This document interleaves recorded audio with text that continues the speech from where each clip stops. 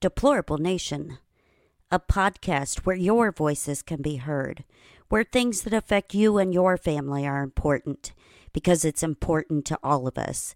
Every one of us matters and everybody has a voice. We're going to be bringing you news, current events, and throw in a lot of humor. And then you decide for yourself.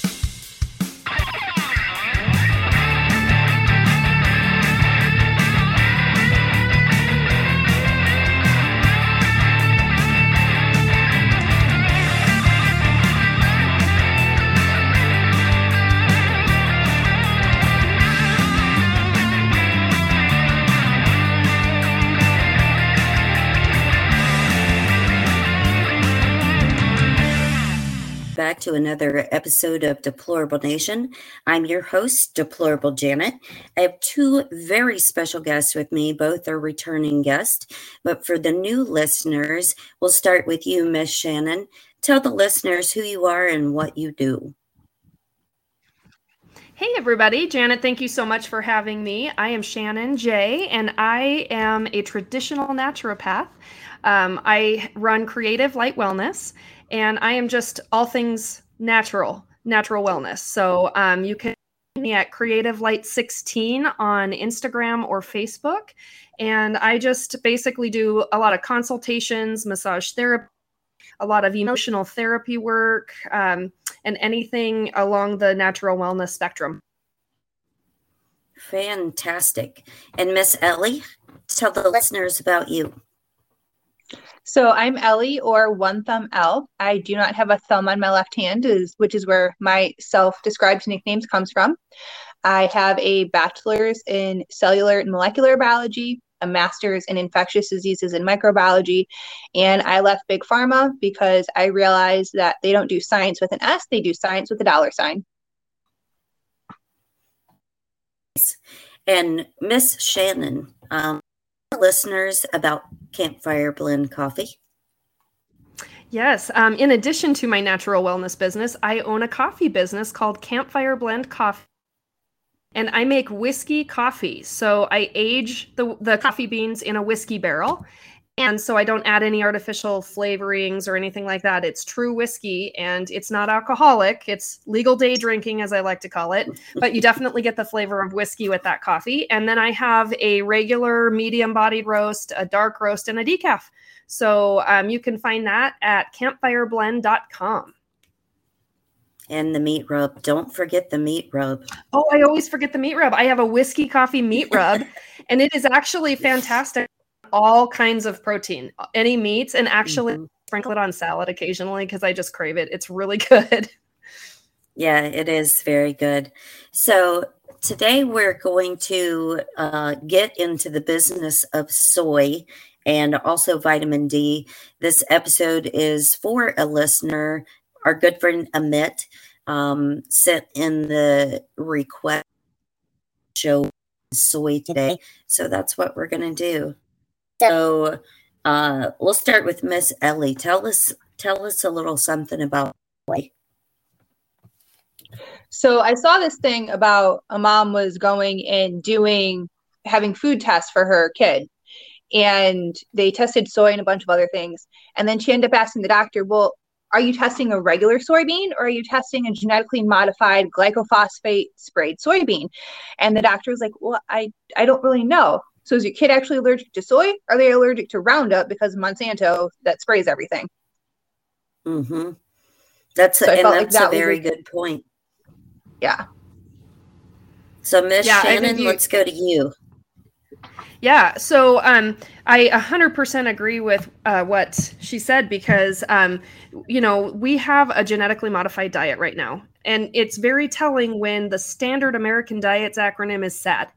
And you can kind of take this way back to the food pyramid. That food pyramid was created to fatten cows. That food pyramid was not created for human consumption. So when you're looking at how they built that food pyramid, it's based on the industries of dairy, soy, and wheat. Dairy, corn, and wheat. And it's all about, like Ellie said before, the $sign. And so they started to genetically modify foods and then spray Roundup everything. It's very difficult to tell the difference unless you do your research and you really take a look at it. But you really want to find a non-genetically modified soy if you're going to have soy. So this is not an all or nothing thing. There are good versions of soy, but there's a lot of different varietals and things like that. And we can get into that here in a bit. But soy in and of itself is a hormone disruptor.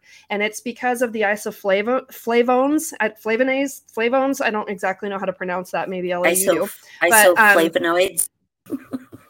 Yep. Well, it's flavones is how they pronounce, or how it says it in the research. But either way, it actually mimics a human estrogen. And so it's a very light version of human estrogen. So basically, the more soy we consume, we're kind of making ourselves a little bit more estrogen dominant. And then you add on to that the genetically modified or the Roundup induced soy, and it just completely throws your body out of whack. And then you end up with thyroid conditions, and a lot of different bodily functions just start to go awry at that point. Yeah, and 100%. Very interesting that they have spent money saturating the market with soy, and it's not just in food products; it's other products that we use for consumption or cosmetics, or a lot of different things. Products have soy in them, and the one that it's marketed as right now is Roundup Ready. And so they have genetically altered the seed itself to be resistant to Roundup actually killing it once it grows. But unfortunately, Roundup to spray their crops, it's not going to kill it, but the skin and the shell on the soybean actually absorbs all of that Roundup. So fermentation does not get rid of the glycophosphate in the Roundup, and carcinogen. Yeah, I mean, the government has been sued. Monsanto's been sued how many times now for Roundup being a cancer-causing agent? I'm surprised they're still in business with how much they've been sued over all of that. And but you're fighting the governmental beast. And so they will have unending supplies of money to fight those things. And then you even look one step further and look at who and how much of the land that they're purchasing in the United States to continue controlling that. And, that I feel is one of the big things that we're fighting today is the farmland, the farmers. Like we really need to kind of take that back for them. They were screwed in the 80s by our government, and they just kind of continue to have things taken from them. And now the government is getting control of hundreds of thousands of acres of land. And I just recently watched a gentleman speak about what the plan is going down the road, like, their 2030 plan, and not to completely get too, global elite on everybody, but there is a plan to basically isolate us into main areas and not allow us to live in the areas that they have taken over. And they want to shut all of that down so that there's no farmland left, so that they can control what we're fed, how we're fed. And you look at some of the things they're doing, like creating meat, like fake meat, and they're trying to get people to eat that and feel like, oh, it's not an animal, so it's okay. It's not real food. I mean, this is a huge issue. It's a huge concern. And if we don't start waking up, we're going to have some major issues with the plan. So, I mean, we have to not only be smart enough to know what they're doing today and how to make proper choices, but we need to look at what the future holds for us too. Absolutely. And Janet was talking about, hidden places that soy is. Hydrolyzed wheat or yeast is commonly found in natural flavoring, and natural flavoring can literally be anything. And obviously, if it's in natural flavoring, it's not real, even though it says natural. And so that soy is being hidden in too. And so almost every processed food, heck, a lot of orange juice has natural flavoring. So I feel like we're consuming so much more soy than we actually realize.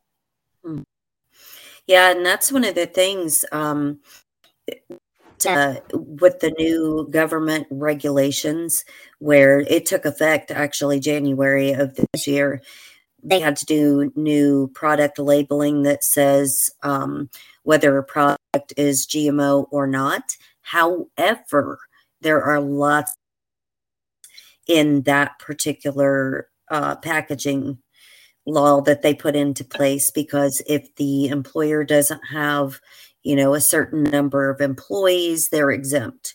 Or if the product has, like a percentage that's just a tick below what it says for genetically modified, then they don't have to label it as genetically modified. They're exempted from that. There's so many different loopholes that all of these companies that put and everything are going through. So we all talked at once. Okay, go ahead, Miss Ellie. I would say, isn't it they getting rid of the GMO label and now it's like bioengineered, but in Europe or UK or something, now it's reversed, where it used to be bioengineered, now it's GMO. So like no one really knows. It's not standardized, and they all mean different things in different places now. Right? Keep everyone confused. Yeah. So Miss Shannon, what were you going to say? I was just going to piggyback on what you said. The wonderful FDA, they actually allow people to put 100% organic or pure on a label if there's at least 3% organic materials in it. That's a big variance. I mean, that's really, so personally, I don't care if a bottle or a label says FDA approved. And more often than not, if it says this has not been approved by the FDA, I'm going to use it. That's what you want to buy.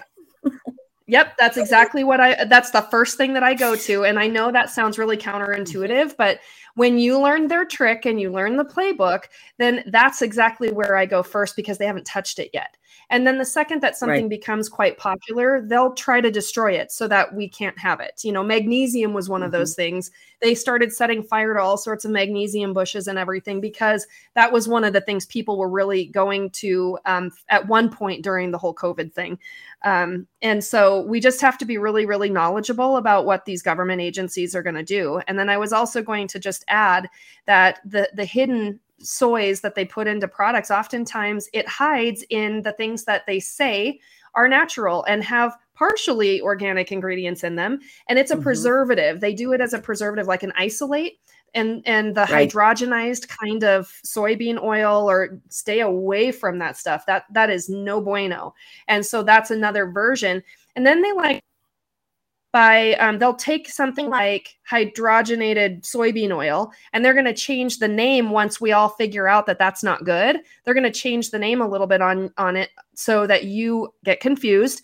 And you're like, oh, this doesn't have the hydrogenated soybean oil in it, but it has this. So that's different. It's got to be better, when they just change the name. So you really have to do your research and make sure that the products that you consume is 100% pure and not FDA approved. Yeah, I looked up. Sorry, there's a lag, Janet. I'm sorry. No, I Googled, different ways soy can be labeled on an ingredient label, and there was over 100 different variations. Some of them were obvious, and some of them not so obvious. Yeah, and what I was going to say is, it reminds me of the pharmaceutical industry and how they relabel or rebrand an additive or, an ingredient in the vaccines or, in medications or anything like that. And they've done that throughout history, where, like they say they took mercury out, but they renamed mercury something else to thimerosal, and it is still mercury. It's the same thing. And they're like, oh, no, it's not. It's completely different now. It's not that. Yes, it is. And so they're doing it with the food industry as well. And think about, like I mentioned, the fake burgers, and the fake meats that they're putting out. Number one, what are those actually made of? Because that they've talked about for a long time with Bill Gates and the World Economic Forum and multiple other places where they want us to eat insects? Is that what they're making meats out of? Kind of makes you wonder. Do you want a bug burger? No. I won't touch that stuff. You can't grow meat and get me to eat it. I mean, there's no way. Yeah, no. Unless you're growing it in the cow shape. If it's a cow, I will. If you grow cows, and then then I will eat them. But no, I actually just bought a portion of a cow this year that was 100% grass fed. It was a friend of mine, and it was one of his first cows that he had, but he literally didn't grain finish it or anything. So this cow only had grass from the fields. He even paid attention to how they killed that cow and made sure that she was not under any kind of stress when they killed her, because that can kind of put, a certain taste or chemical Right. What am I trying to say? Organic chemical into the meat. I mean, every step of the way, it was like completely thoughtful about how that happened. And that's probably the best meat that I have ever had. It's fantastic. And I highly recommend, if you can get a hold of grass-fed beef, that you buy a portion of a cow and just get a freezer chest and use that. And really, I mean, here's the natural side of me. We shouldn't be eating red meat every single day anyway, as it is. I'm a Montana girl. I mean, I would eat red meat every day. But really, once or twice a month is about all that we should be eating red meat. But definitely not the kind that's grown. We don't want to eat that in a lab. You don't want to eat meat that has red food coloring in it that comes from cochineal Red number bugs. 5. Yum, yum, yum, yum. There's been a few times that, typically we buy, the grass fed from a local farm and things like that. But there's been a couple times where we've been in a pinch and we've had to go to the local grocery store to buy ground beef. And we try to pick, the organic grass fed while we're there. And we go to the store, we get it, we come home. So maybe 10, 15 minutes max from picking it up at the store to coming home. And because we need it that day for burgers or whatever. And we open up the package, and every single package for the past year and a half, almost 2 years, basically since COVID started, has been rotten. Every single one. It looks fine. And then we noticed too, some of them start to like bubble. And it would be every package. It didn't matter what store. And so now, I'm like, I don't care if we don't have beef in the house until we can get it from a reputable source, because I'm sick of going back to the grocery store and saying, hey, your meat's bad.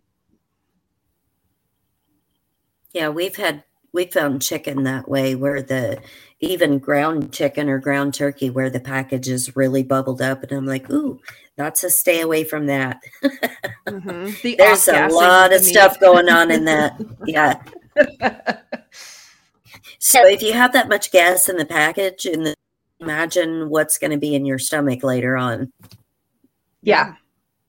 And on that note too, I actually just had a client whose son is allergic to chicken meat and turkey, the poultries. And it kind of makes you wonder if the off-gassing and the stuff that happens isn't creating more allergies in people, or causing them to worsen. I know there's varying theories of thought on that, but back in my day when I was younger, nobody was allergic to chicken. I mean, that was just odd. And especially free range chicken, if people were killing the chickens themselves and everything, there was no allergy to that, because they were not given any antibiotics. They ate the worms and the bugs in the ground, which I know that sounds disgusting, but that's free range. That's what it is. And it kind of just makes you wonder how that is complicating the allergy issues that people are having. And then that translates, everything starts in the gut, every kind of disease, allergies, whatever, everything actually starts in the gut. And so it just really is a gut health thing. But when we don't have good quality foods, that's deteriorating what our guts can handle. And then you look at, I'm not trying to go there to say the stuff that's in vaccines have weakened people's systems and have caused additional allergies to things like that, just really wacky things. So I just feel unless you're completely organic and home range and whatever you want to call it, there's any myriad of things that can happen to a person's gut. So that's why we need to focus on strengthening that and our immune systems and taking really good care of that at all times. So there was, I don't know if you guys ever watched it. It was a movie that was done. I think the guy's last name was Spurlock, called Super Size Me. And it was about McDonald's. Okay. And that was a long time ago. He actually did on chickens and how loosely the federal guidelines are as free range. And so he did this whole show about raising chickens, and, they were feeding them like tons of soy products, and what made them qualify as free range. They built this little round area of the barn outside, and it was like just this half oval shape. And it was maybe 4 foot deep. As long as that opening was there at the barn, they could consider them free range under the federal guidelines. And it was supposed to be, they were also considered organic, but they were feeding them tons of soy, and they were growing so large, so fast, that they were dropping dead of heart attacks, or they were having strokes or break, because the soy does things to your bones as well, because it's estrogen laden. And so it's like their legs were breaking off, and then the chickens, would like fall to the ground and couldn't move anymore. It was a very interesting documentary about loosely the guidelines are, and that goes back to labeling too, and how loose those guidelines are as well. So you really don't know what the hell you're getting unless, you grow it yourself or do it yourself. And that's providing that, like if you buy seeds and you're supposed to buy heirlooms, that's providing that those are actually really heirloom seeds. Yeah, I mean, go ahead. Oh, sorry. So going this way, so like we could have chickens, but you can only have so many chickens where we live. And so like we couldn't grow our own meat chickens, but there's enough farmland around here that you could go to your own farm. You can talk to your farmer. You can ask, hey, what do you feed your chickens? And if that person has a problem answering the question about where you'd be getting your food from, you probably don't want to be buying your food from them anyway. So that's my little 2 cents about, because yes, 100%. Growing it yourself is possible, but it's not, or it's best, but it's not always possible. 100%. Miss Shannon. So one of my favorite forms of soy, though, because I want to make sure that people understand there are some good versions of soy, and I'm going to give one example and then some health benefits of it. But again, it's not to be eaten like, I mean, there's one culture that eats it regularly, but it's not to be eaten every day, all the time. And it's got a very particular usage, and that's miso. So the Japanese culture is very big on, there's different colors. There's yellow, there's red. Some of it is fermented with rice and so on. But some of the health benefits of miso are that it supports a healthy digestive function. And we're talking organic miso, by the way. It supports strong and healthy bones. It supports healthy cognitive function. It supports healthy immune function, a healthy nervous system, healthy cardiovascular function. It naturally uplifts your mood, and it supports a sensible weight management. And on that note, I'm going to tell a really quick story. When I went to Japan, it was back in 2010, so it was a while ago. My friend Chi, she was my college roommate, and she was getting married. So I went to go over there for her wedding, and she served me miso for breakfast every morning. Now, she was trying to fit in her wedding dress, so that was all she was eating in the morning was miso. Just this tiny little, the little cup that they give you in the restaurants. That's all she was eating, and that's all she was feeding Shannon for a while. So I actually lost weight while I was there, because I was doing a lot of walking while I was there, and I didn't starve by any stretch, but I started every morning with miso for 10 days and I came back skinnier. I'm not kidding. Like that's a real thing. So as long as your miso, and I believe in Japan, everything is so fresh. Like even their eggs, they're so fresh every day that they'll just break a raw egg open on their rice and on hot rice and just eat it raw. That one was a little tough for me, but I mean, I ate some of it, and that's how fresh their food is. And so that's the kind of care that they take in that culture, but they're not growing that genetically over in Japan. And, they know how to do it, and they do it organically speaking. America that's got the most genetically modified stuff. Not that other countries aren't. It's just in Japan, They do it properly. So it is a good source if you can get the organic version of miso. And it really is a good, like just right before a meal, because it's going to support your digestive function. So it kind of helps with enzymatic properties. So you just drink a little cup before you eat your food, and it kind of preps your gut as the food is making its way through. So I just wanted to give one example of a good format or form of soy. So would you recommend to people the tofu you could No. Abort. No. No. No, listen, here's the other thing. I'm just going to say this real quick here. You get what you pay for. If it is organic, it is definitely going to be more rare than genetically modified, because the whole purpose of genetically modified is to grow it and manufacture it real fast and then do it multiple times a year so we can dollar sign the hell out of that industry. So true organic soy is going to probably be done in smaller farms, smaller places. There will be smaller crops. They have to pay for their labor. And so you're going to pay for that. And it's like anything, you literally get what you pay for, whether it's essential oils or whether it's food. A lot of people, and this is where I do a lot of mindset class stuff, because when people say, oh, it's so expensive to eat organic. No, it's not.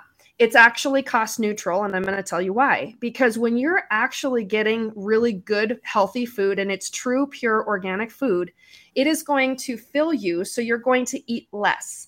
And less is more. When you eat the genetically modified crap, it's empty calories. So you need more to feel full. So you just overfill. And that is why America has a huge weight problem, because we can't get full, because the standard American diet is full of fillers and it's genetically modified. And when you look at the frequency of food too, that genetically modified food is a lower frequency. So it's not giving your body as much life as your body needs to function. When you give yourself the organic and pure foods, you need less, and it lasts longer in your gut, and you're not hungry as soon as you are when you eat empty calories. So really, yes, you might be spending a little bit more on the organic stuff, but you're not going to need as much of it. And that's where we have that saying, our stomach is smaller than our eyes. We are so used to these huge ass portion sizes that we don't need. And that's the difference right there, is it's pure, healthy, organic ingredients versus genetically modified, empty calories. And, every time you're going to lose when you pick genetically modified, because your gut is not getting the nutrients or the life frequency that it needs for optimal function. So you get what you pay for.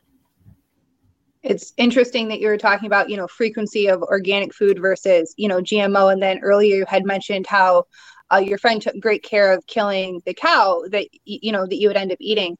And I know there's people that consider themselves energetic vegans. So they'll eat meat, yes, but it has to be killed in a humane way, because they're concerned about those frequencies. They're concerned about, how that animal lived, how that animal died, if any stress hormones were released as the animal was killed.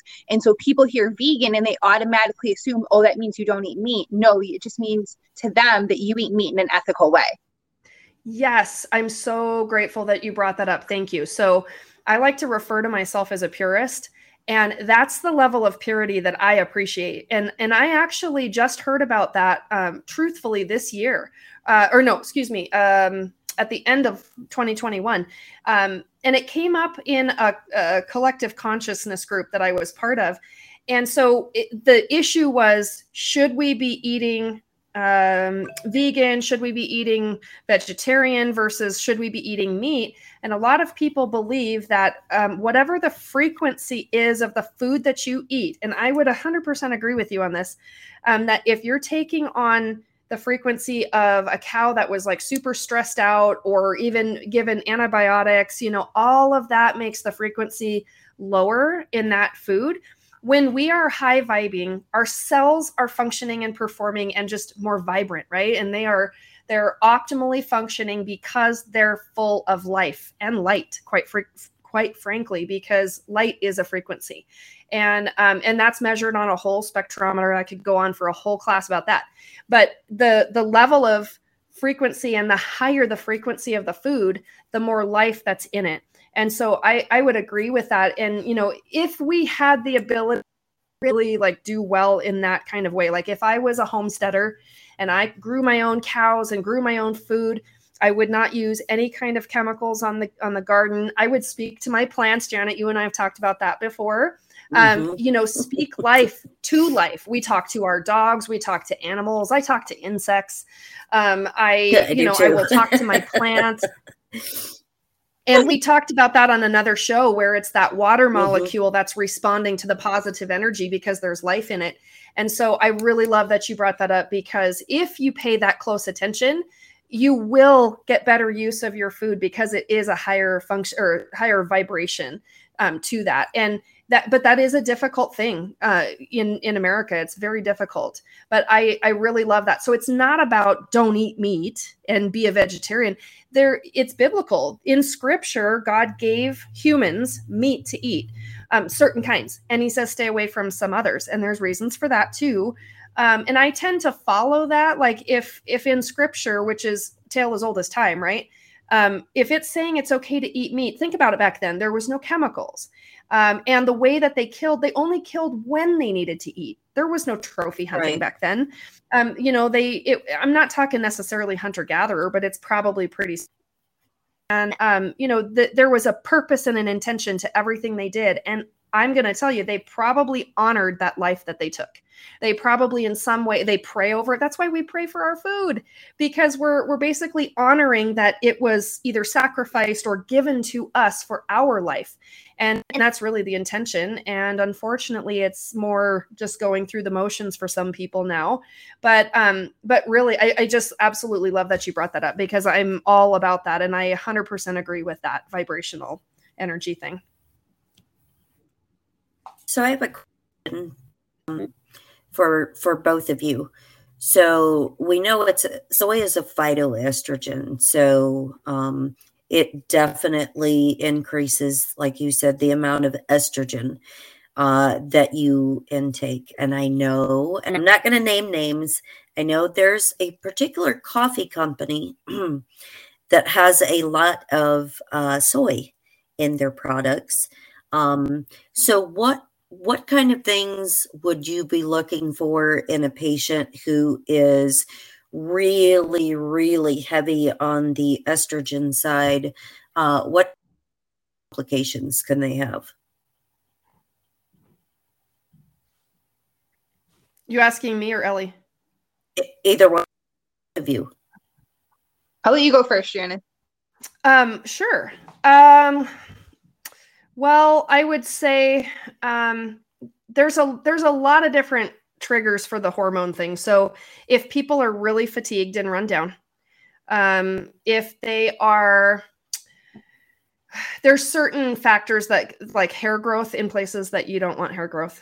And there's different identifiers, but depends on the hypo or the hyper side, like however it's affecting that thyroid function. But when people, like I said, can't sleep very well or sleep is disrupted, if they're gaining weight, and sometimes the way that they gain weight, like where the weight's coming on them, can be an indicator as well.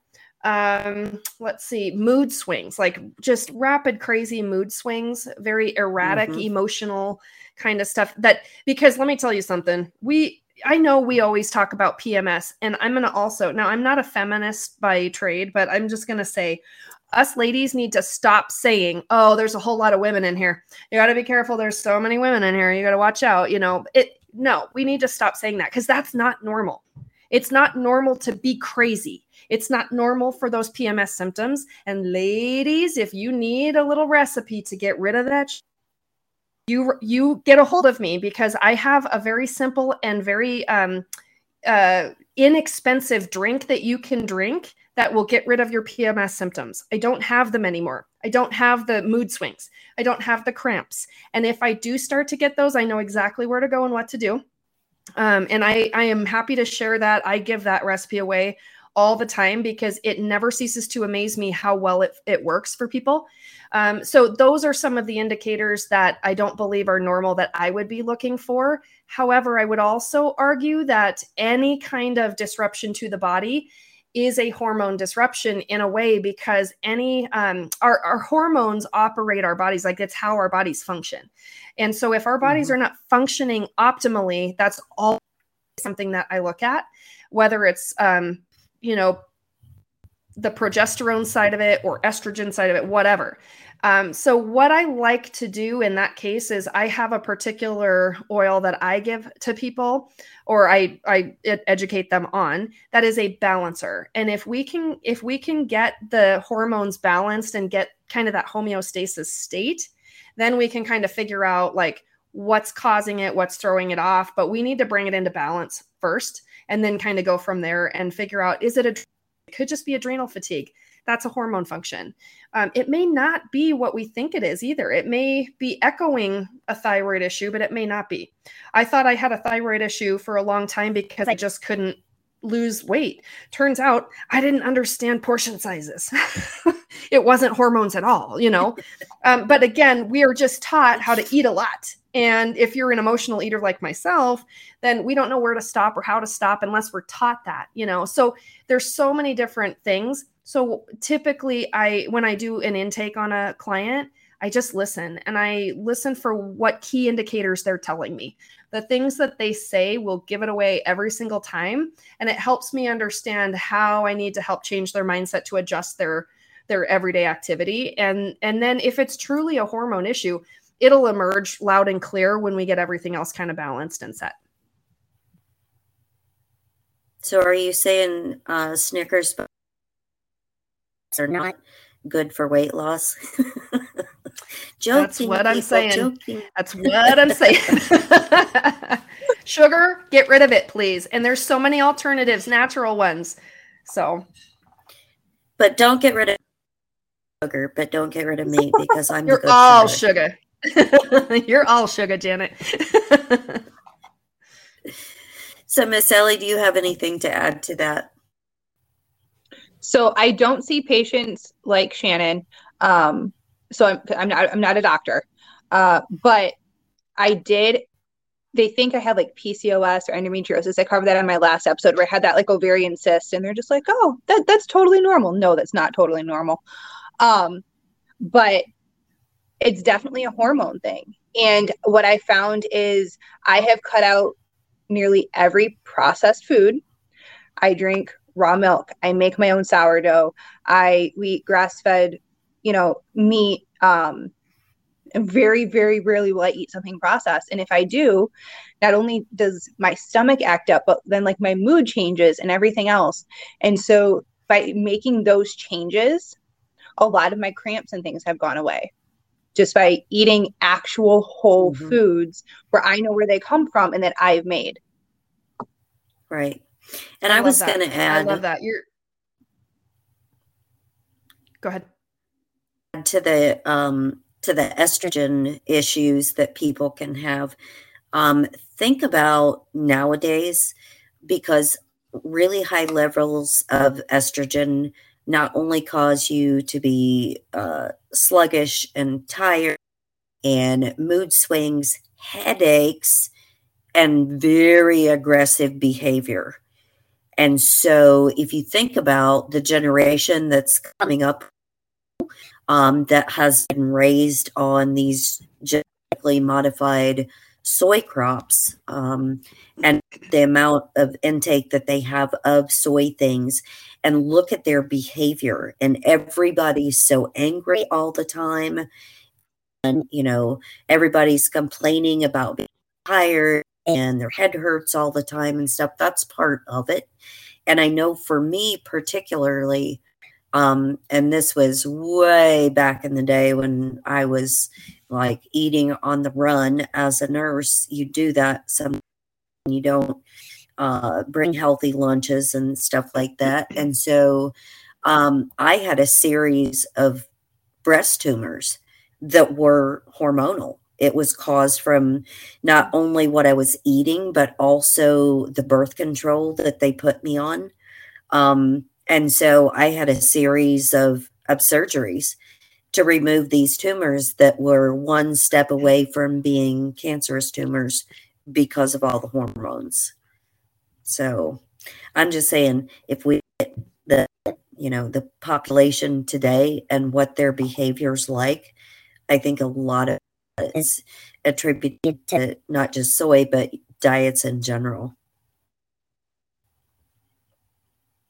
Yes, and I was going to add to that too, and I'm going to burst everyone's bubble. And a couple of my friends are like, "Man, you ruin everything," and I'm about to ruin some things for you. But everybody's an adult, and we have choices.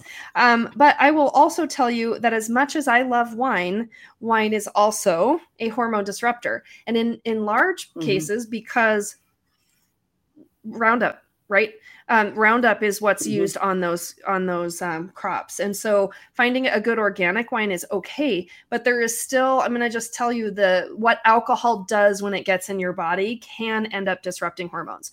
I have found that if I'm drinking wine, that can really throw me off a little bit too. And I know how to read those signals my body. Then I go and I make that drink that I was talking about and kind of try to get everything back into alignment. But when you talked about diet, I know you guys know I pound that drum about true primary care at home and really taking good care of your body. And so what I would like to say is that, sure, every now and then drink your wine, right? It shouldn't be like every day all the time. But if you're going to make those kinds of choices, we make them understanding the risk or the gamble that we take. If we're not doing things to mitigate that, though, and I mean, like, if you're not doing like a quarterly cleanse, and I know that I say this, I beat this drum, but it changed my life to cleanse my body regularly because that stuff doesn't stack up and store in your body.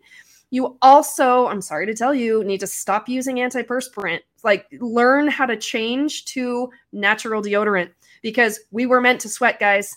Our skin is excretory. We want shit to come out of our skin. Shit. We want to pee shit. And we cough shit. Okay, so when we cough, it's we want to poop shit. we don't want to poop ducks. But, coughing, and then also ladies, that is also a toxin releaser. We want to get the toxins out of our body. And so if you're not sweating, that's a problem. If you stink, you need zinc. Don't throw some antiperspirant on because, oh gosh, it's the sweating that's causing the stinking. No, you ain't right on the inside. The more you cleanse yourself, you're going to eventually over time, you won't stink and you might sweat a little, but you're not going to pit out. And so it makes me crazy when people, number one, whenever somebody says, oh, I don't sweat, I'm like, that's false. What? That's a lie. Like, how is that possible? You have sweat glands. And I don't care what the condition is, like, let me at you because we need to cleanse you. We need to dry skin brush. We need to get your skin functioning properly because you are not vasodilating. So that kind of, that's the kind of stuff that I really like to help people get as a regular routine in their lives.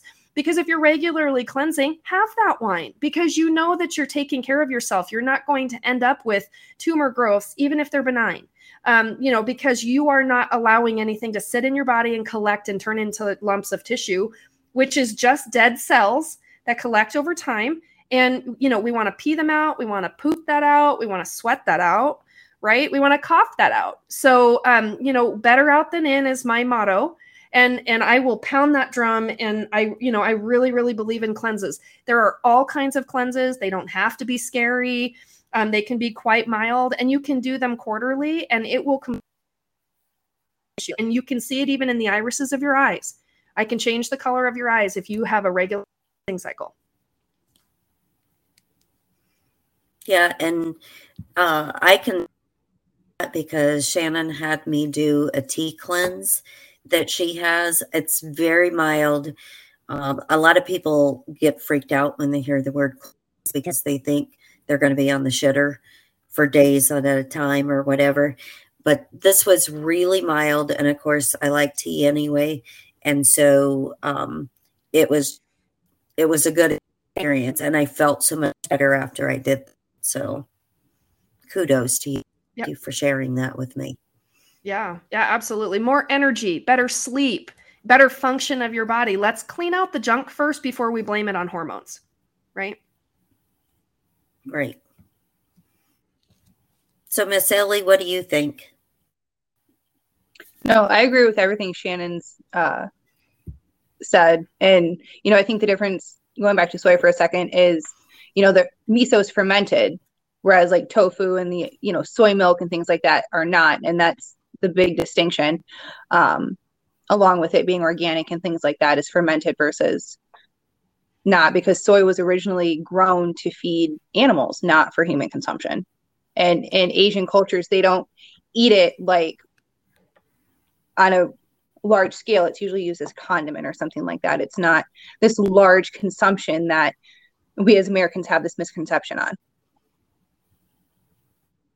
Like getting a thing of tofu at the store and then frying the tofu. Yeah, nothing about that. And the people that kill me are who then fry it in butter, because then they're not vegan. So then that confuses me.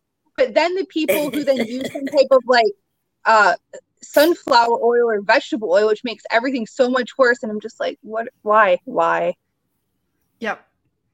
Yeah. And a lot of people even have the ideals of being a vegetarian, but they have no clue on the purity of it and like what it's actually doing. So how many people actually know vegetarians that are completely overweight? That baffles me. If you're not eating meat and maybe it's like a lot of fat and carbs. I still just don't get that, like, because Oreos are just eating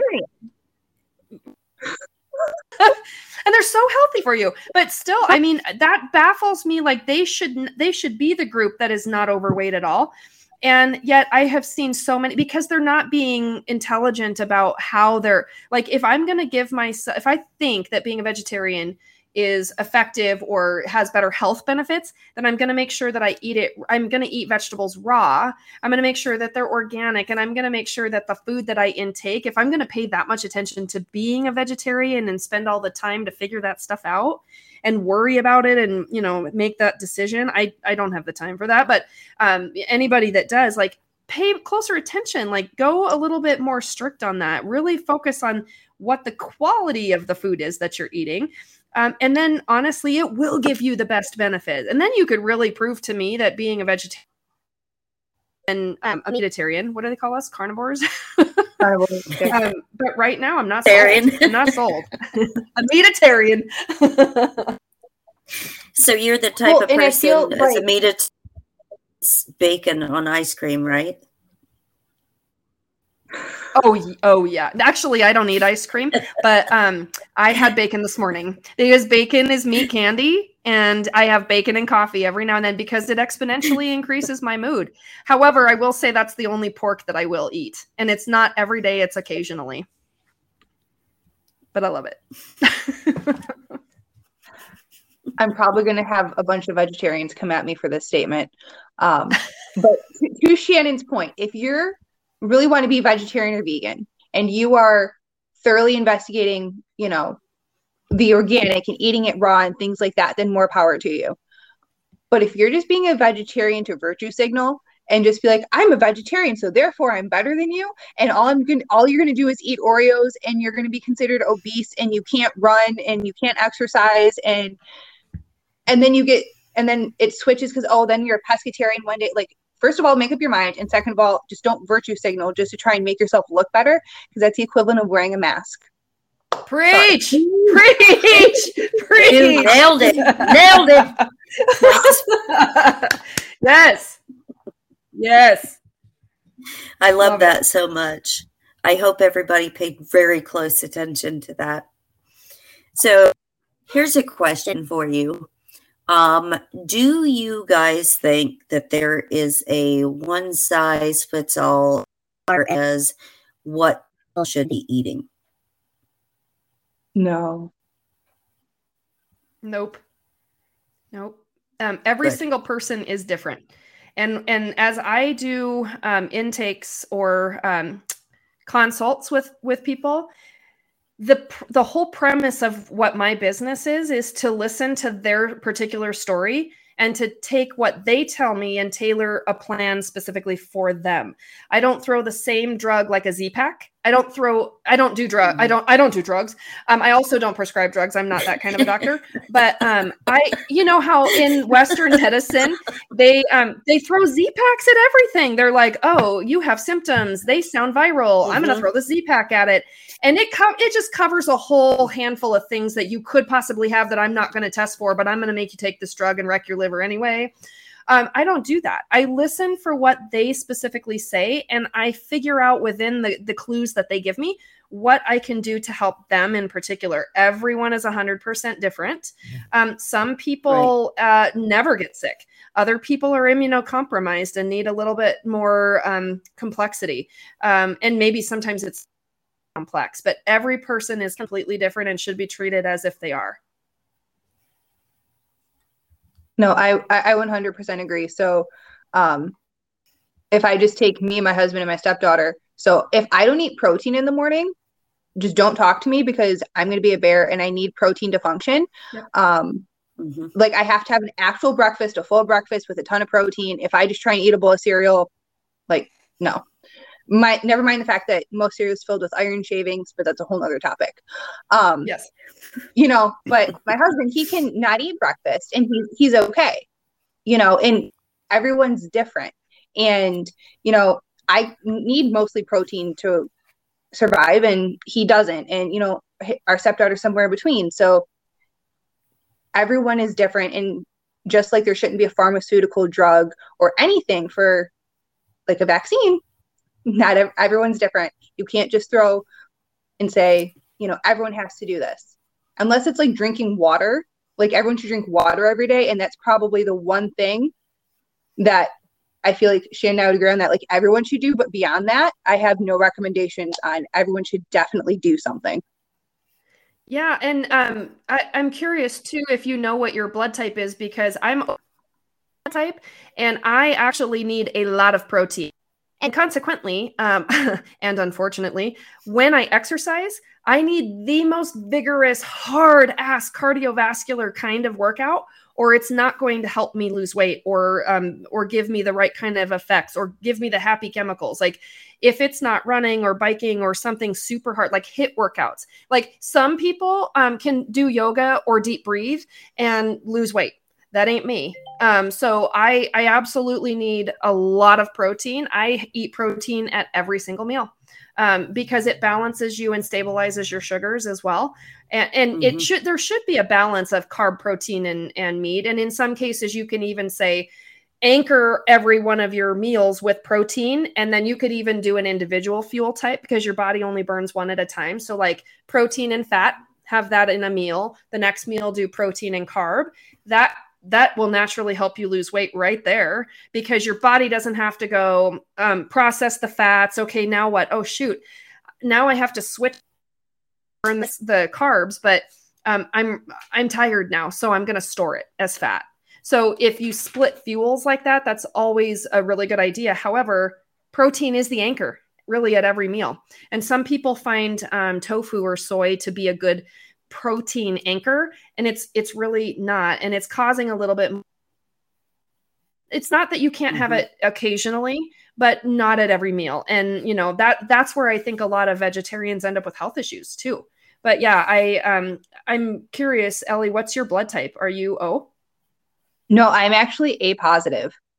Okay. Yeah. I eat, so I could basically live off eggs and sourdough toast. Okay. And like the occasional red meat. But that's what I could live off of. Yeah. Mm-hmm. Yeah. And see, I'm the same as Shannon. And I notice like, there for a while, like I was just eating vegetables and I was like, oh my God. And my sugar was so low and I'm like, I cannot move. And this is awful. Yep. So I had to go back to adding some, really good protein sources to be able to keep up that energy. Because on that note, I think Greg is trying to kill me. For those of you that are new that are watching, that's my husband. Yesterday, like he's on vacation this week. So every day we've been trying to do something that we never really get to do. And so yesterday we're like, oh, we're going to go to this park and it will be great. And we will take this little hike and it will be fun. And it was 2.5 miles up the side of a mountain. And if I would have had cereal for breakfast, there is no way in hell I would have made it. And so today he's like really light and very easy. And we went to another state park and got lost on a trail and was another like grueling, awful 2.5 mile whatever. So on vacation as of today, I'm not going to do that again because I'm going to need lots more protein. So protein's super important for those people listening that don't know this. Protein is what is restorative into your body. And so your tissues can't regenerate or repair themselves if you don't have a good source of protein. So it's important to make sure that you stay on top of that. Keep you healthy.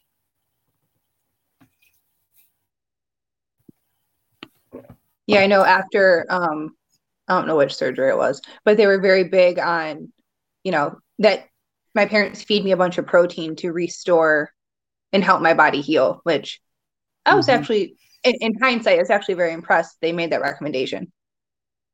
Mm-hmm. That's good. They were smart. They were on the ball with that. Well, and typically anybody that does weightlifting or heavy exercising anyway, the whole purpose of getting stronger and building your muscle is to tear them down. So you want to kind of shred. That's why they say shred or whatever. But you like rip those muscle fibers apart. And then right after that, it's a good idea to either drink a protein shake, make sure it's not GMO, but you drink or eat protein right after or something, and that really helps rebuild the muscles back up, and then it's stronger. It's kind of like if a vase is cracked and you seal it and then refire it, it's even stronger than it was before. And that's kind of the whole concept of ripping the muscle fibers and tissue so that when you're eating more protein, it can kind of knit together even stronger. And so that's why you'll see a lot of bodybuilders eating a lot of protein, like disgusting amounts of protein, but they're handling it in a very scientific and like there's a whole, I'm sure, mathematical algorithm. I don't math well, so I can't be a bodybuilder. And consequently, I have no upper body strength as a result of that. But, I like cardiovascular stuff. That's the kind of exercise that I need that works best for me. But I still eat a little bit more protein if I'm doing heavy exercising, because like Janet said, there's no way I couldn't survive off of cereal or even vegetables. I would die. And there was a period of my life where I got angry because it was so just like, this is not fulfilling. I can't do this. Give me some steak in my salad or something, So protein is definitely like, I have to have it because I don't necessarily get hangry because my blood sugars are pretty stable, but my attitude comes when I don't have enough protein. I'll cut a bitch. She doesn't mean that really. I don't mean that really. I don't really mean that. I get feisty. I get salty or spicy, whatever you want to call me. Saucy. Yeah, kind of like some people, like the commercials, like what was it? Betty White used to do the Snickers commercials because somebody really grumpy and then they're like, "Here, have a Snickers." Yeah. And it's like those people that don't talk to me if I don't have my coffee in the morning, or don't talk to me if, whatever the case may be. I'm that way. Like, I have to do a routine in the morning, and I have to have protein. I cannot function, and I can't do like a show, or I can't think about something, that requires a lot of in-depth thought process. I can't do it unless I've had protein. Like, I'm foggy headed. So when it dries, let's switch. Go ahead. No, it's okay. Go ahead. No, go ahead. I would say I eat like a bird. I eat all day. It drives my husband nuts, drives my parents nuts, because I'm constantly eating. I'll be like, oh, do you want me to make you food too? And they're like, we would be 400 pounds if we ate as much food as you do. But I don't eat a whole meal at a time. I eat like small portions throughout the day. So I'm constantly eating. I'm constantly drinking, and water, not alcohol, drinking like water. And it's just, but I'm constantly eating. And they're like, how do you do that? And I was like, how do you not? Like, how do you just eat twice a day and you're good? Like, I would die. Absolutely. It's that extra energy. Yep. And I have to eat smaller meals. Like, I don't bird pick for sure. I mean, I eat meals, but I eat like every 2 hours, and they're probably like 100, 150 calorie meals. So they're smaller than, they're not like a giant portion size. And then dinner is like the largest meal that I eat. But I function better when I don't have food in my gut. I don't like to exercise on a full stomach. So if I'm going to exercise and I have not had any protein, I'll maybe eat a hard-boiled egg and then do it, but that's it. Like, I don't put any more food in my gut. If I know I'm going to be working out really, really hard, I'll pound through that workout, and then I will, because I don't feel good with food in my body. And the larger the meal, then the longer it takes for my system to process that. Even at 2 hours, 3 hours, and towards the end of the day, it goes a little bit slower because of my age, probably. But I am just very cognizant of that, because I don't feel awesome when I'm full of food. And that, there's so much in that to unpack, like emotions and all of that kind of stuff. And I do actually help people unblock from that, because when we depend, that's a security issue, honestly. When we're eating too much and we're not going to stop until we feel full or satisfied, that makes us feel safe or secure. There's a whole emotional issue to that. But if you're eating healthy and you're eating just enough to fuel for the next couple of hours, that's optimal, honestly, for most people. I was going to say, with the workout with food, I did that once, where I ate first, and then I was doing the reverse sit-ups. And so I bent over the machine and, was going to start to do those. And my stomach was so full, I just vomited literally all over the floor. And I was like, yeah, that probably wasn't a really smart idea, because, that bar hits me right in the gut area, just like projectile. And I was like, oh, well, now I got to stop the workout. Well, that wasn't a good idea. My dinner. I once did. I used to go to boot here, and the guy that led it had a bucket in the middle of the floor, and he wanted people to work out hard enough that they had to go and use that bucket. That was the purpose, because he wanted you to just completely get wasted on that workout, which I appreciate, but some people actually did need it. And I'm like, well, you're not going to eat lunch before you come over here again. Like, eat afterwards. What's the matter with you? Exactly. So I have to clarify, though. You said get wasted on the workout. That doesn't mean drink a whole lot and then work out. That's not a very smart idea either. Do not bring a flask of whiskey to your workouts. That never, unless it's St. Patty's Day and it's drunken yoga. That's okay. So I just had to clarify that, because you know how my brain works, and I'm sitting there thinking I could pound beers while I sit-ups or something. Every time I come up, I'll just get a drink. Until you just don't come up anymore. Exactly. Yep, that's exactly how that workout goes. So let's switch gears to talk about vitamin D. and where it comes from, why it's important, things to look for if you are vitamin D deficient. Because I think a lot of people have this problem because before COVID, anywhere from 25 to 50% of the population that were vitamin D deficient. We are in the COVID era and people had to, stay home and couldn't go anywhere. And you had to do all this crazy shit to go out in public, and still do some places.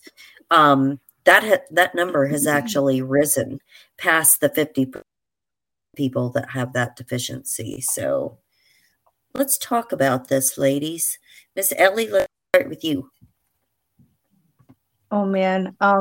What if I said that I just disagreed with most of the things that you just said? That's okay.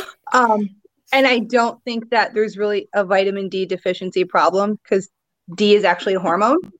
And what most doctors measure is the circulating form, not your active form.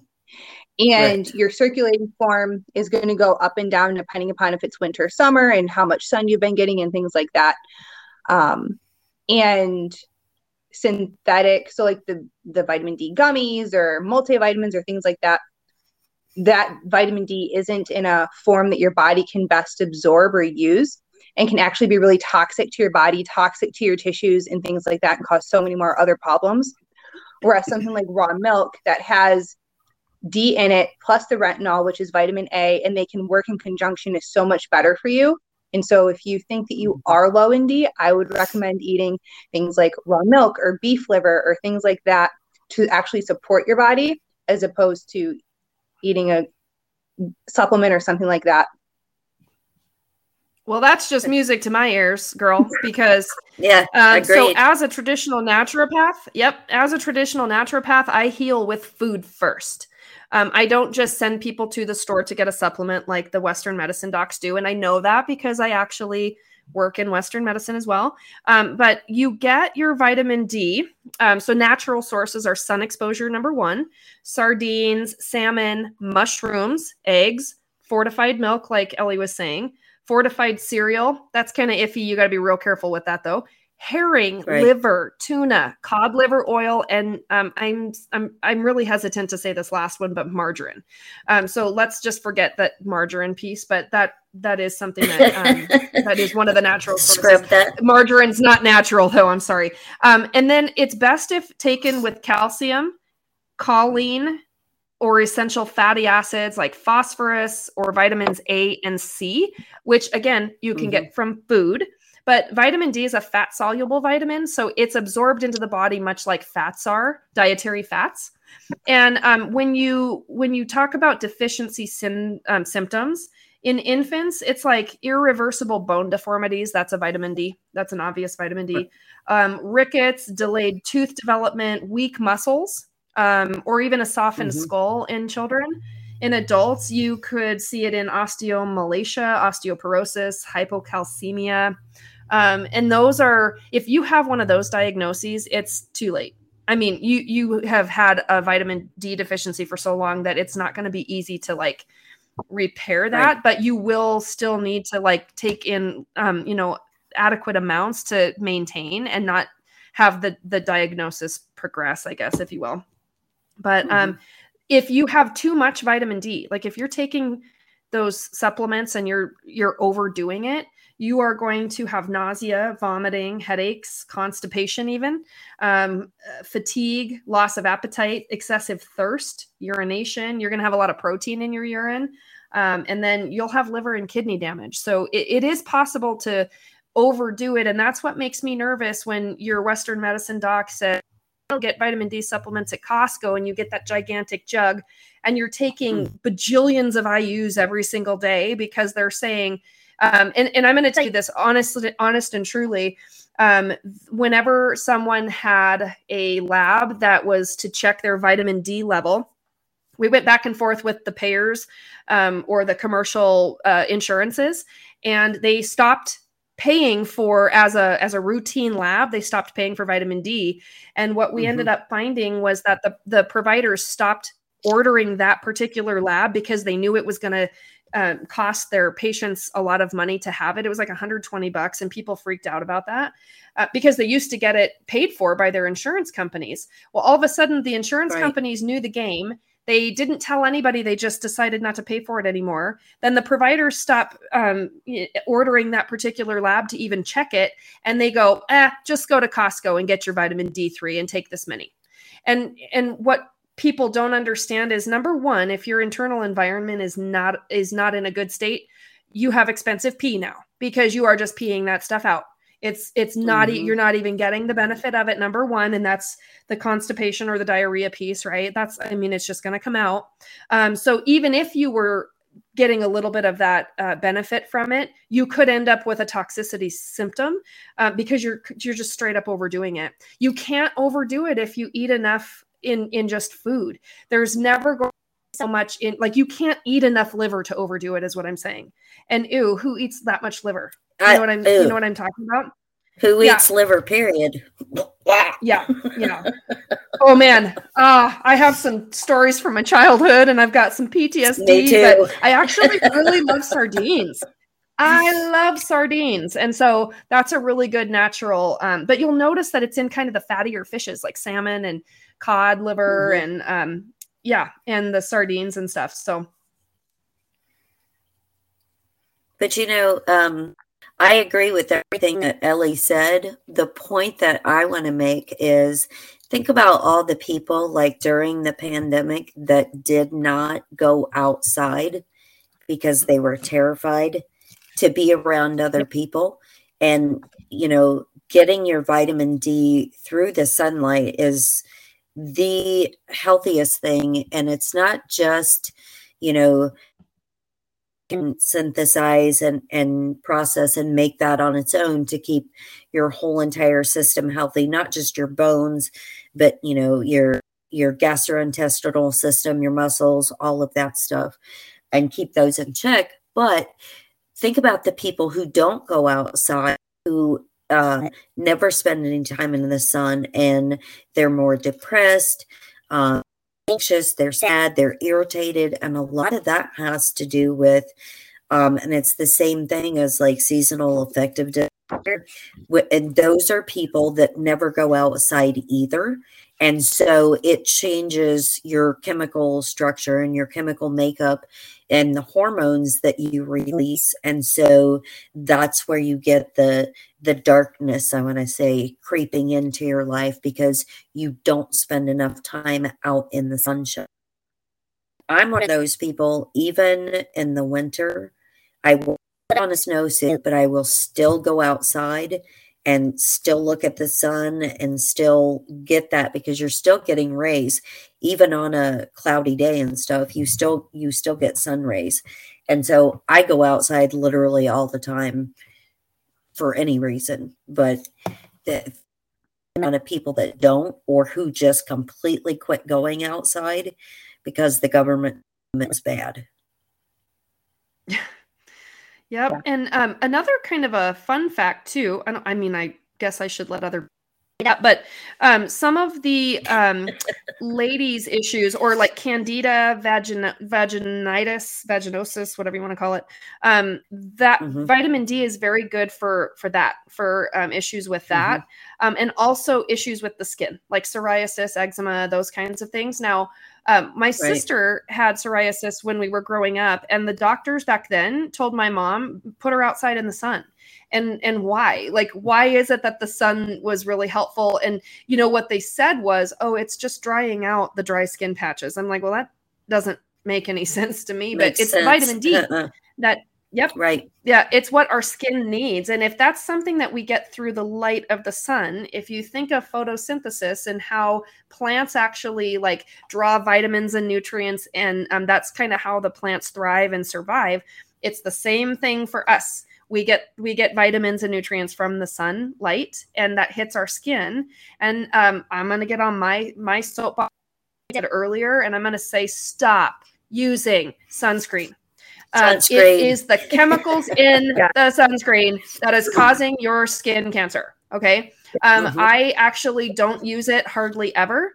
I don't want to look weathered either, but if I use it, I will use a very natural source. And of course that comes with zinc and all sorts of other stuff, but there are no chemicals in the stuff that I use, but I don't use it every single time I go outside. If I know I'm going to be outside for hours upon hours upon hours, then yes, I will use it. But if I'm going to go outside for even an hour-long walk in my neighborhood, then I will not put any sunscreen on. And I wear, like, in nicer climates, because it's not a nice climate right now here, but I will wear just tank tops and let my skin get as much vitamin D as possible. And here's what's funny about that. When I stopped using sunscreen, my skin, which, I mean, I'm super Irish. I always say that I have like see-through skin.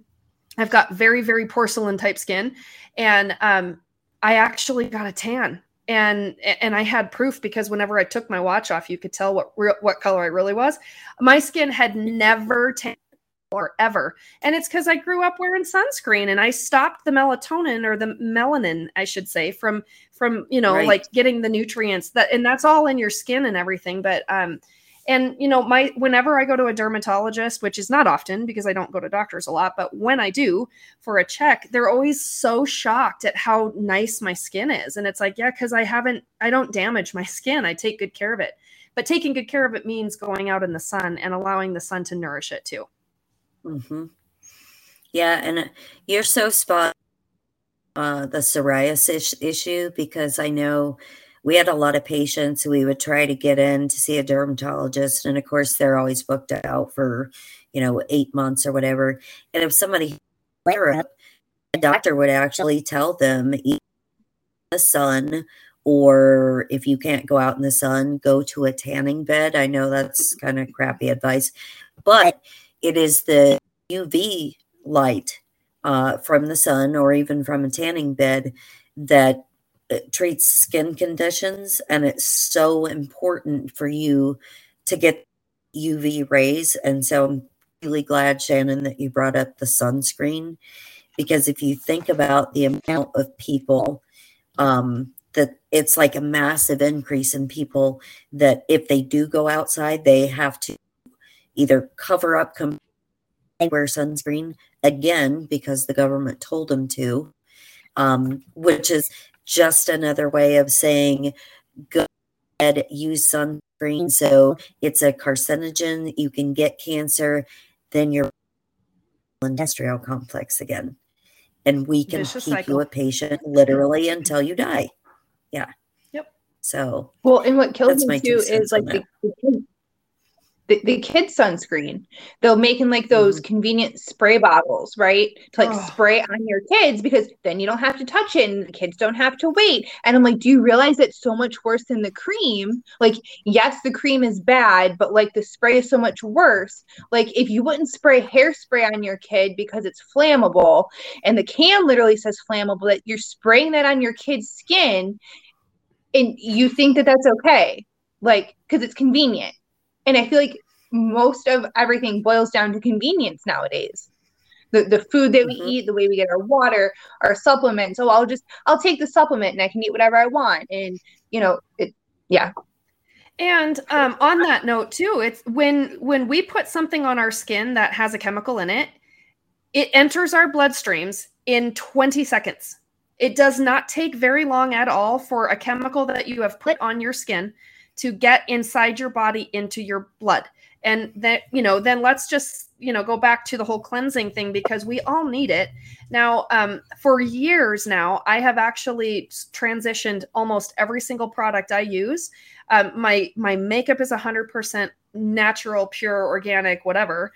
The lotions that I put on my body, the soap I use in the shower, the shampoo that I use, it is all 100% pure, because I know that that's going to just continue to like dirty up my blood, because it enters the bloodstream so quickly. And, we think, okay, the skin, we sweat, we let the toxins out, but that means our skin has pores in it. That's a lot of tiny little holes. And so if you're putting stuff on your skin, it's going to get inside too. And so, I really urge everyone listening to think about, and don't do this all at one time, but slowly but surely start to look at what lotion can I change to. If you don't know, I have about 1,000,004 recommendations for about every use. I would be one of those people that companies want me to use their products so that I can tell everybody, because if I like it and I use it myself, you can guarantee that I have vetted that product. And if I'm using it, and I call myself a purist, then it is a good product. And so I have a lot of different things that I recommend to people that they can use, and it's varying prices. It doesn't take that much more money, honestly, and it's in some cases it's cheaper. We just think that we have to go so complex, or we're just going to go and use over the counter because of what Ellie said. It's convenient. Stop thinking that way. We have got to start thinking about taking care of our bodies in the most pure and the best way we can. We have choices everywhere, and some of them are really good. Some of them are just something you can get at Target. They're not that much money, but they're a lot better than what you're using. So just start to think about what you can transition. Right. And even like you said, not doing it all at once, but even picking, like, say, right now, and you're going to have to get used to, how your body is without the aluminum based deodorant, and go for the toothpaste that I have. It's organic and it's fantastic. And I'm telling you what, it makes such a difference because it makes my mouth feel cleaner. So and let me tell you this trick. This is a little trick. You can use that toothpaste. If there's baking soda in it, you can use that toothpaste in your armpits, because the toothpaste that I use, if I'm in a pinch and I run out of deodorant, or I don't know, like if it doesn't seem to be working and something's working through my system or something, my toothpaste is a very particular brand, which I don't want to go into on this, but I'm happy to share if people want to reach out. I actually will put the toothpaste in my armpits because there's essential oil in it and baking soda. And so you're getting that clean, and the baking soda kind of absorbs for you, but then that essential oil is killing the bacteria. So there's no smell, but the baking soda also kind of helps absorb that a little bit too. So depending on whether your toothpaste is natural and it has that in it, you could just slip that in your pits for, in a pinch. You might be minty fresh. It works though. I'm gonna try that tomorrow morning.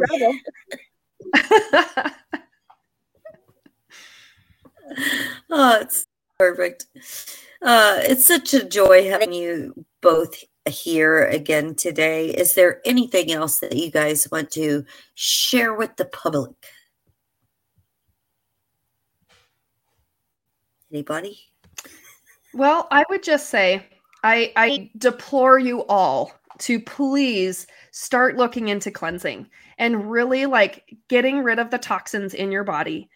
There's so many different ways. There's so many different things. But I will also say, if you have never cleansed before, please, please, please reach out or find someone that knows what they're doing to help walk alongside you so that you don't, do something that's going to be detrimental or cause yourself to be sicker than you should be.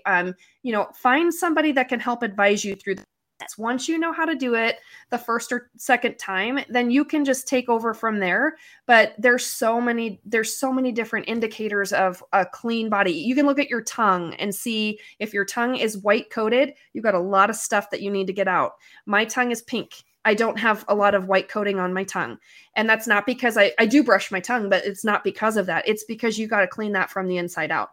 So cleansing is number one. Please, please, please. I mean, if you're taking your car for an oil change every 3 months or whatever it is, then you need to start taking care of your body like you take care of your car. Your body lasts a lot longer than a vehicle. And it will last even longer if you take good care of it. And then the other thing I would say is, please start being smart about the products that you're using, about the food that you're buying. And again, please reach out to any of us if you have any questions, or if you just, quite frankly, don't want to do the research, because I can guarantee you that I can pull out in a heartbeat. Ellie would be awesome about pulling out in a heartbeat the chemicals and the crap that's in that food. I'm sure she's way more familiar with those terms and those chemicals and stuff. But, please pay attention to what you're eating. Be smart. Be smart. Care about yourself enough that you're going to start paying attention to what you put on and in your bodies. Steps off. Soapbox now. No, 100%. And if I agree with everything Shannon said. And my biggest thing is, know where your food comes from and make friends with your farmers and maybe start a garden. And, with the world going crazy it is, knowing your farmer probably isn't a bad thing at this point. So knowing where your food comes from and, learn how to can something or make sourdough or just become a little more self-sufficient, because the food that you make at home is going to be so much more nutrient dense and filled with love and things like that. And I recently taught myself how to make sourdough, and I'm super proud of that. And so is it the prettiest? No, but it tastes delicious, and that's what matters. So just know where your food comes from, because it can make a world of difference. Just changing what you eat and being so much more intentional. 100% agree with both of you. It was lovely both of you, and I really appreciate you guys. It's always a pleasure. You are both beautiful, wonderful, intelligent females, and I love you very much. So, Miss Shannon, where can they find your website if they are interested in your naturopathic services? So you can find me at www.creativelightwellness.org and on social media at creativelight16. And you can always reach out on direct message or whatever, and I can direct you from that point on. And if you just have basic questions, I'm happy to help where I can. And Miss Ellie, that love.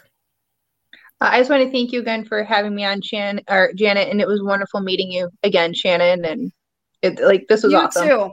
Yes. You can find me on Instagram at OneThumbL. You spell out one ONE, thumb EL, or campsite.bio/OneThumbL. My Etsy shop's on there, and a few other things. I have a YouTube channel on how I do things with only 9 fingers and things like that. So a lot of content on there, and hopefully my own podcast soon. To that, I'm excited about that. So, ladies, like I said, it was a pleasure, and I appreciate you being here. So, for me, for Shannon, and for Ellie, have a good one.